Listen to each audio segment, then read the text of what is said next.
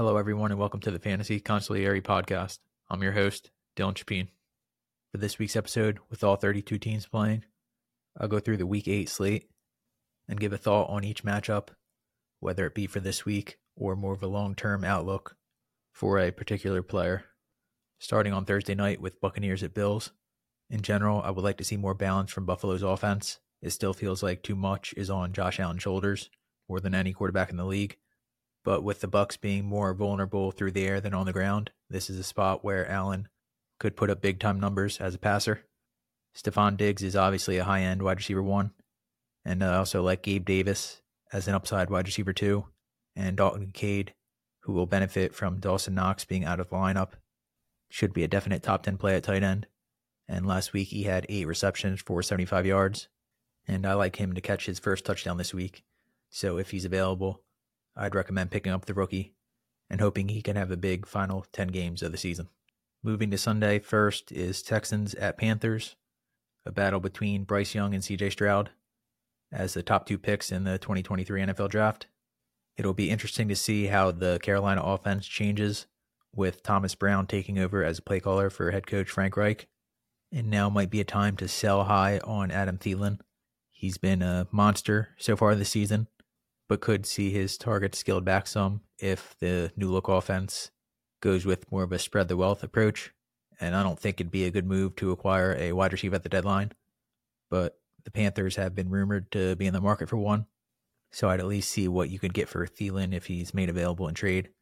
But for this week, based on how well he's performed, Thielen is a definite high-end wide receiver 2 that should be started in all lineups.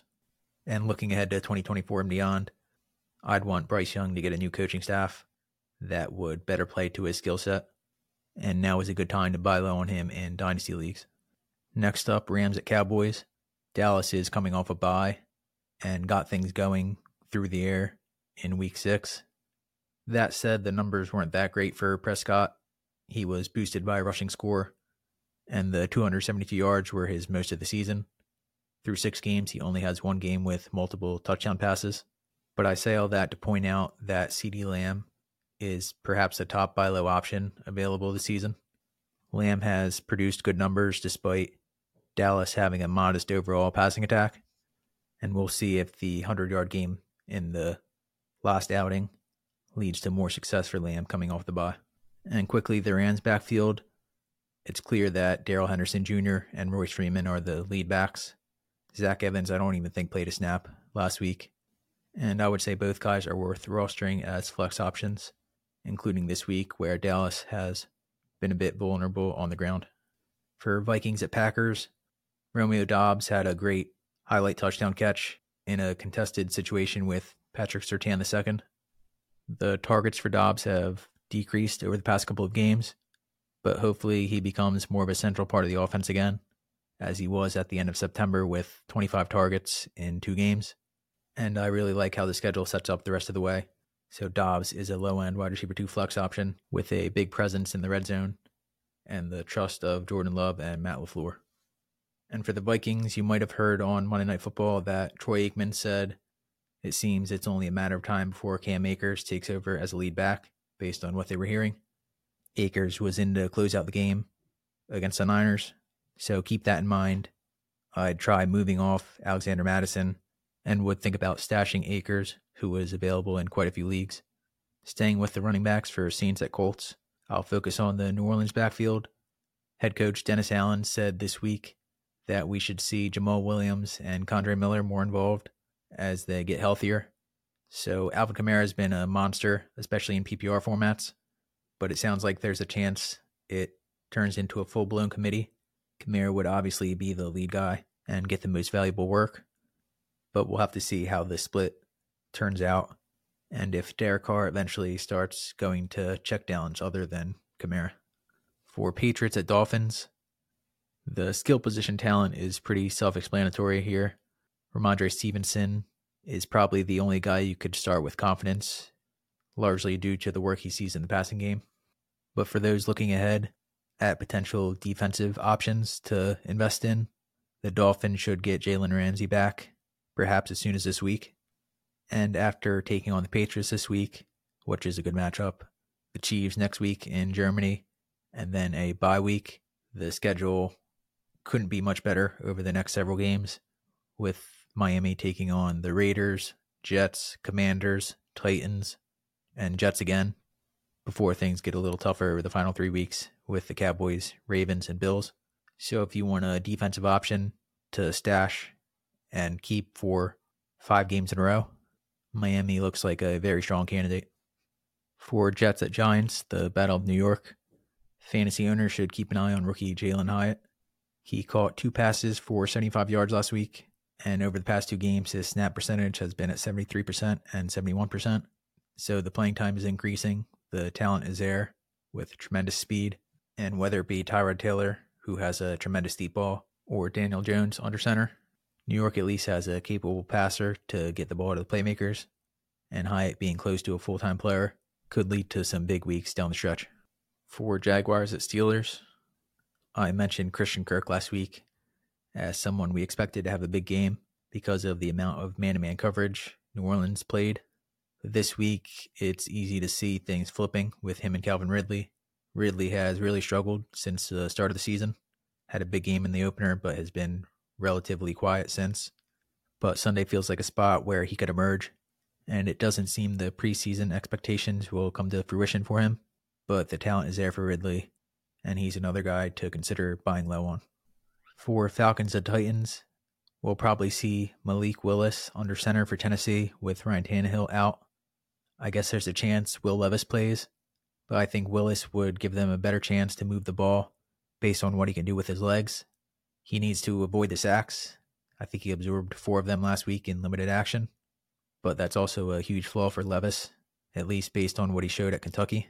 So for the Titans to scrap some wins together and remain competitive in the AFC South, I'd like to see Willis get a chance to run around and make some plays, but mostly the Titans should feed Derrick Henry, and I would think a trade is possible for Henry if they don't win this week, with teams like the Ravens, or especially if I were them, the Bills, perhaps getting involved, and that'd probably be a better situation for Henry. We saw what a trade did for Christian McCaffrey last year, and the last thing we want is for him to have his workload scaled back down the stretch if Tennessee isn't in contention, especially since that's when Henry usually takes over. For the final early afternoon game, Eagles at Commanders, A.J. Brown is the top wide receiver play for Week 8. He torched Washington for 175 yards and 2 scores earlier this season. But keep an eye on Devontae Smith. He's been quiet in recent weeks, but they seem to try getting him involved early on Sunday night, and the talent level should lead to some bigger games down the stretch. And I feel like we'll get one on Sunday to make him a low-end wide receiver 1 option. For the late afternoon slate, Browns at Seahawks, it's unclear if DK Metcalf will play after missing last week with a hip injury. But if he does, despite Cleveland, even after a poor performance last week defensively, being stout versus the pass, I could see him against a physical defense rising to the challenge and having a huge day. The thing that always worries me with him is being too aggressive himself and drawing a penalty that could eventually lead to an ejection. He even said he's not changing who he is, but Metcalf has been a bit quiet this season, and if he returns on Sunday, I could see him making up for lost time. For Ravens at Cardinals, the Arizona backfield was flipped last week. Keontae Ingram didn't see a touch. Amari DiMercado, who was the 3rd running back 2 weeks ago, was a lead runner, with veteran Damian Williams mixing in. So in a tough matchup versus Baltimore, it's probably best to just avoid the situation altogether until James Conner returns. And Conner could be a decent buy low target. The offense probably has exceeded expectations this season. So with Kyler Murray nearing a return and a very good offensive line, we could see the Cardinals hit their stride offensively in the second half of the year. And for Murray, he's someone that's definitely worth picking up. Probably the top quarterback available in many leagues. Basically, when he's on the field, he's been a very high-scoring option. So if he runs enough coming off the torn ACL, Murray could be a difference maker when he hits the field.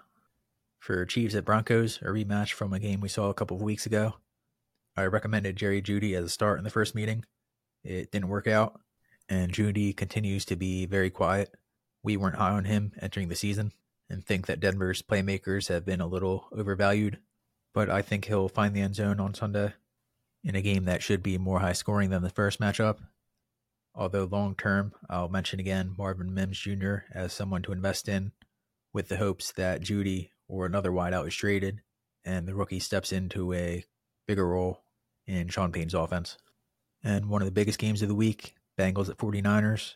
San Francisco coming off a tough loss to the Vikings on Monday night, but Christian McCaffrey looked 100% healthy. I'm not sure that he was, or was at least dealing with pain.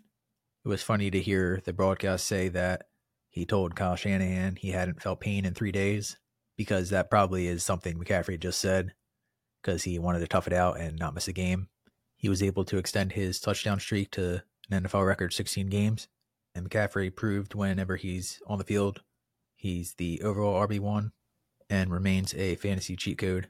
And behind him, it was interesting that Elijah Mitchell was the only running back that saw snaps, but Jordan Mason is worth holding on to for the handcuff appeal in the event that McCaffrey does ever miss time. On Sunday night, it's a surprise it wasn't flexed out, but Bears at Chargers in a matchup between two win teams. Undrafted rookie Tyson Bagent was great in his first career start. He moved the offense and kept things on the track for Chicago. They were able to ride the running game behind Deontay Foreman, and Foreman should be a top 20 option even if Roschon Johnson returns.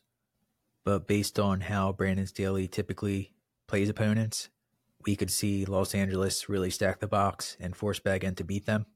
I know the Chargers typically struggle versus the run, but I think they'll pour resources into stopping it and making the rookie beat Justin Herbert in a shootout. And closing things out the night before Halloween with Raiders at Lions. Detroit was destroyed last week in Baltimore, but Jared Goff should be better at home and should be played as a mid-range QB1 option. And if David Montgomery misses another game, rookie Jahmyr Gibbs, who is coming off a 20-touch performance and his first career touchdown, will arguably be a top 5 option in half PPR or full PPR leagues. For those who didn't see, I just mentioned Deontay Foreman had a big game last week, and it came against the Raiders, who had big-time struggles bringing down ball carriers. So if that continues on Monday night, Gibbs could go off with the ability to shed arm tackles and the speed to take it the distance on any given touch. So that will conclude this episode. I wanted to quickly go through every game and give a brief thought for each matchup, but you can find our full rankings on wolfsports.com. And as always, we'd be happy to answer any questions you might have. Until next time, I'm Dylan Chapin. This was the Fantasy Consigliere Podcast.